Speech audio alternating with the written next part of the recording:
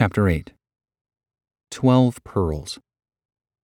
And the 12 gates were 12 pearls. Revelation chapter 21, verse 12. When Lafayette last visited this country, the people gave him a royal reception. A fleet of vessels went out to meet him, and the band played Hail to the Chief and the national music of France, and it is told that he was unmoved. As he came ashore, land and water trembled with the power of artillery. Old soldiers saluted him as they shouted his welcome, and he was still unmoved. With waving banners and under triumphal arches, he was taken to Castle Garden, where most of the great men of the nation were gathered together to give him greeting, and he was still not moved. But when he had taken his seat in the great amphitheater, and when the curtain was lifted, he saw before him a perfect representation of the place in France where he was born and brought up.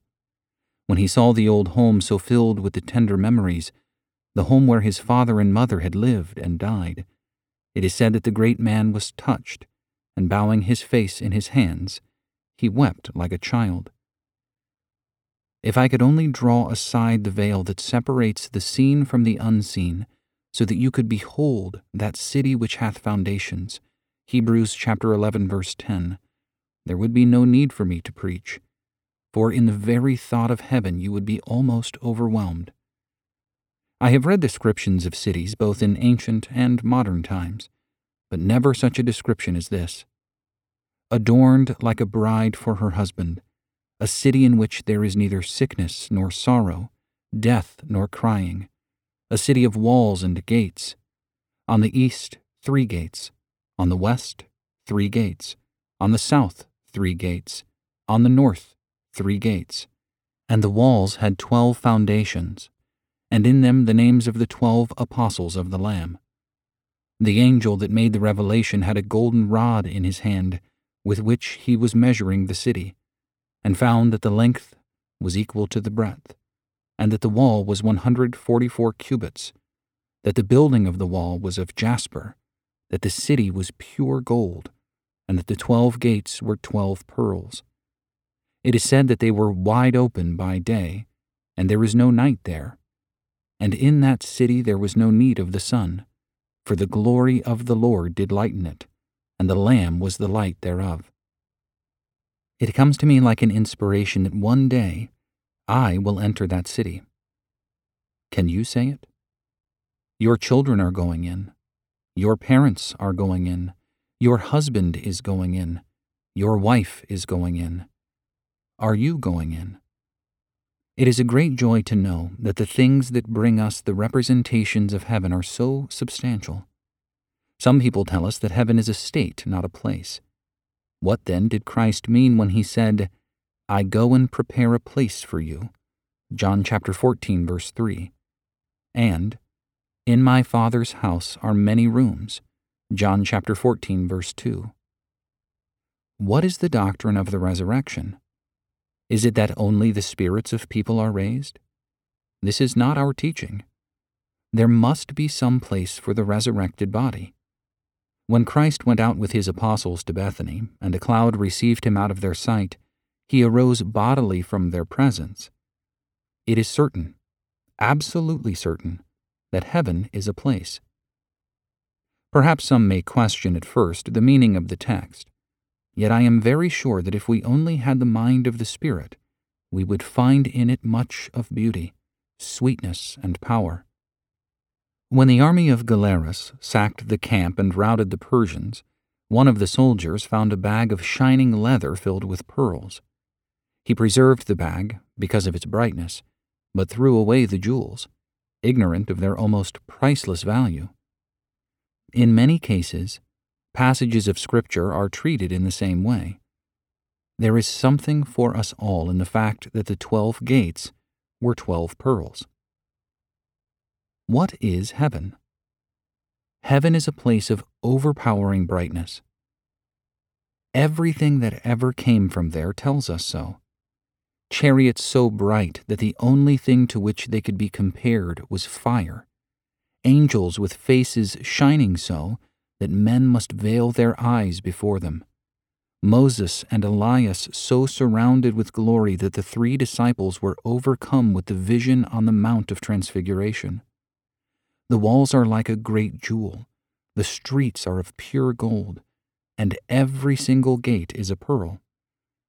You know the brightness of one little gem as it sparkles on your finger, but oh, the wonderful thought that every gate is a pearl, and the day will come when we may proceed through the gates if we will.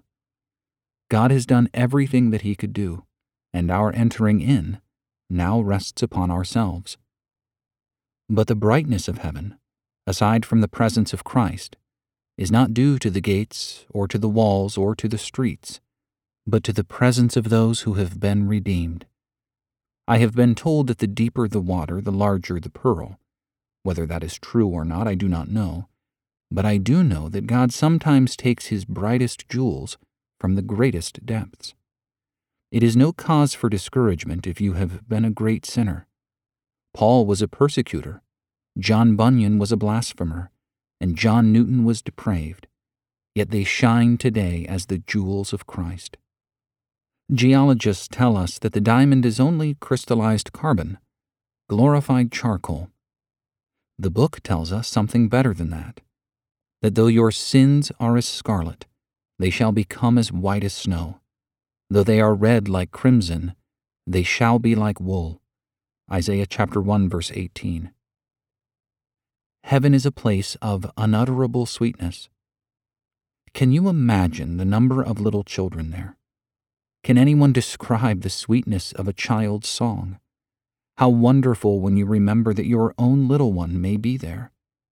What wonderful singing it is as their lips are touched by the finger of Christ and their hearts are thrilled with His presence. Oh, the joys that are there mortal eye hath not seen. Oh, the songs they sing there with hosannas between. Oh, the thrice blessed song of the Lamb and of Moses. Oh, the white tents of peace where the rapt soul reposes. Oh, the waters so still and the pastures so green. There they sing songs with hosannas between.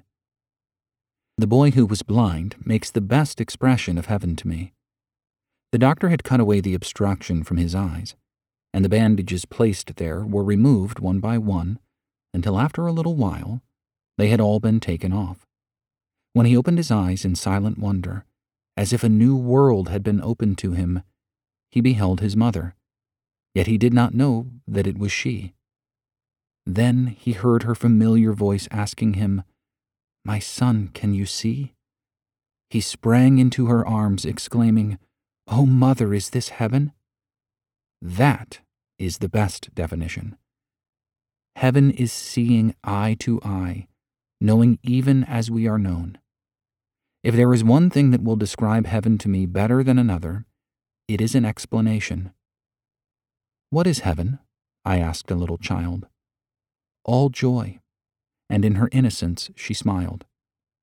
I asked the aged, with her care oppressed, all suffering o'er, "Oh, heaven at last is rest." I asked the artist who adored his art. "Heaven is all beauty," spoke his raptured heart. I asked the poet with his soul of fire, "'Tis glory," and he struck his lyre. I asked the Christian waiting his release. A halo round him low he answered, "Peace." So all may look with hopeful eyes above, 'tis beauty, glory, joy, rest, peace, and love. A city of gates. There is something significant in the fact that heaven is a city of gates. The idea must be that there is some special way to get in. We cannot live just as we please, and in the end enter heaven, as we might if it were not enclosed. The Bible tells us that we may come in from the north, the south, the east, and the west, but we must pass through the gates, and it is not always easy. The gate is narrow and the way is constricted, Matthew chapter 7, verse 14, so one might be liable to miss it. Strive to enter through the narrow door, Luke chapter 13, verse 24. The Bible says, so one must be very earnest. Christ said, "I am the way, and the truth, and the life. No one comes to the Father except through me. John chapter 14, verse 6. He also said, I am the door. John chapter 10, verse 7. Some people think that God is so merciful that after a while they may stand in His presence. But He is just as well as merciful, and He has provided the way by which everyone must enter heaven. It is through the gate. Outward reformation will not do, and morality is not enough. It is giving up yourself to Him, putting your hand in His, and letting Him lead you all through the journey of life until you pass through the gates. A dying child said to his father, I wouldn't be afraid to go if Mama would go with me. But, he said, little one, she can't go. Then the child said, I want you to go. The father replied, my darling, I can't go. Then when the child had prayed to Him who had promised to walk through the valley of the shadow of death, Psalm 23, verse 4, after a little while he said, I am not afraid now, for Christ has said that He will be with me, and He will. Lift up your heads, you gates, Psalm 24, verse 7. Lift them up, for the time is coming when with Jesus we will pass through. Gates of Pearl. I am sure that there is some meaning in the fact that the gates are of pearl. Do you know the history of pearls? Humanly speaking, it is a history of suffering. When discovered, it is at the risk of the pearl fisher's life. It is said that pearls are formed by the intrusion of some foreign substance between the mantle of the mollusk and its shell. This is a source of irritation, suffering, and pain, and to prevent suffering, a substance is thrown around that which intruded, and thus the pearl is formed. Do you begin to see the significance of the fact that the gates are of pearl and not of gold? There was a time when there was no entrance into heaven for us. Sin had closed it. Man had grievously sinned. He had broken every law of God, and there was no hope for him at all. Then it was that the infant was cradled in the manger, become a youth, grew to manhood, and endured 33 years of suffering, culminating in the agony upon Calvary, when in the tremendous tension his heart broke. Then it was that He died, the just for the unjust, the innocent for the guilty. Then it was that He arose from the dead, went out unto Bethany, and ascended into heaven to swing wide open the gates. That is why they are open today. One never hears about the gates of pearl without needing to realize in some measure what salvation cost, not so much to you and to me, but to Him. It cost Him humiliation, sorrow, suffering, and death. Do you realize that everyone who refuses allegiance to Him is set against Him? For He said, You are either for me or against me. There is no middle ground. The one who is not with me is against me.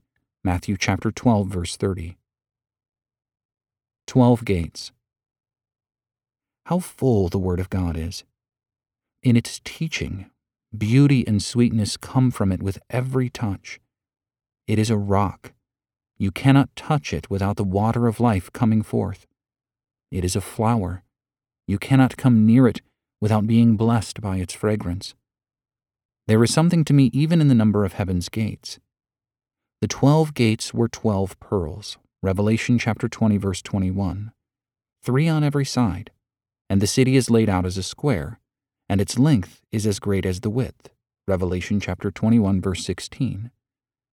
Is this not an indication that God has made abundant provision for our entrance into the city above? It is man who has narrowed down the way. The Bible invitation is, The Spirit and the bride say, Come. And let the one who hears say, Come. And let the one who is thirsty come. Let the one who desires take the water of life without cost. Revelation chapter 22, verse 17. The provision is abundant. No one can stand at the judgment and say anything except, this: Lord, I could have entered, but I would not. There are 12 gates, and if you are not in it, it is your fault alone. God has done all that he could do. The grace of God has already been spent for a sinful world, and he will do no more. It is for us ourselves to choose to enter in. It is very easy to be saved. In one of the schools of a large city, a lintel fell and a cry of fire was started. The children were panic-stricken and the teachers as well. Many were injured as they rushed from the building. Some were killed. When it was learned that the alarm was false, one of the teachers returned to her room and found a young girl still sitting at her desk. When asked the reason for her braveness, she said, "My father is a fireman, and he told me that if there was ever an alarm of fire in the building, just to sit still where I was, and he would save me. My father is a fireman and he knows, and I just trusted him." That kind of confidence in Jesus Christ would bring salvation. A man in Glasgow said to a distinguished evangelist, "I am very anxious to be saved. What must I do?" The evangelist quoted many passages of Scripture to him, among them John chapter 3, verse 16. "For God so loved the world that he gave his only Son, so that everyone who believes in him." And when he had gone this far, the man stopped him, saying, "But I do believe." Then the evangelist quoted John chapter 6, verse 47, Christ's own words, "Truly, truly, I say to you, the one who believes on me has eternal life." The man saw it in a moment and cried out rejoicing, "I have got it! I have got it!" That kind of acceptance of God brings everlasting life. 12 gates, and every gate a pearl, and every gate exactly alike. So after all, there is only one way. The gates are open. I am so glad that the gates are open today. We read that they will not be shut at all by day, and since there is no night there, the conclusion is that they are always open. They are open now. Some people have been going in since we have been speaking. At every tick of the clock, a soul speeds away. I wish that I might go as Alexander Cruden did, 70 years of age, given to the world his concordance, dying in need because he had given so freely to others. Going into his room, they found him kneeling, his face buried in the Bible, his white hair falling down upon the chair, his spirit gone, the very angels filling the room where he had been. I wish that I might go as David Livingstone did. They looked into his tent door and said one to another, "Keep silence. The great leader is in prayer," for he was on his knees. After a little while they came back, and he seemed to be still praying. Then half an hour later again. And when they touched him, they discovered that Livingstone was dead. The chariots of God had stopped while he prayed, and Livingstone, entering in, was caught up into the skies. Oh, the joy of such an entrance into heaven. Dr. Pierre, returning to France from India after a long journey, said that when his men came in sight of their native land, they were not able to do their duty. Some of them sentimentally gazed upon the land they loved. Some of them shouted, some prayed, and some fainted. And it is said that when they came near enough to recognize their friends on shore, that every man left his post of duty, and it was necessary for help to come from off the land before the vessel could be anchored in the harbor. Oh, the joy of thus entering heaven! Welcome from the gates, welcome from our friends long gone, and welcome from every angel in the skies. The joy of one day passing through the gates. Man's questions, God's answers. Am I accountable to God? Each one of us will give an account of himself to God. Romans chapter 14, verse 12. Has God seen all my ways?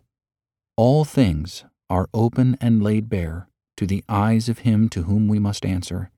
Hebrews chapter 4, verse 13. Does he charge me with sin? The Scripture has confined everyone under sin. Galatians chapter 3, verse 22.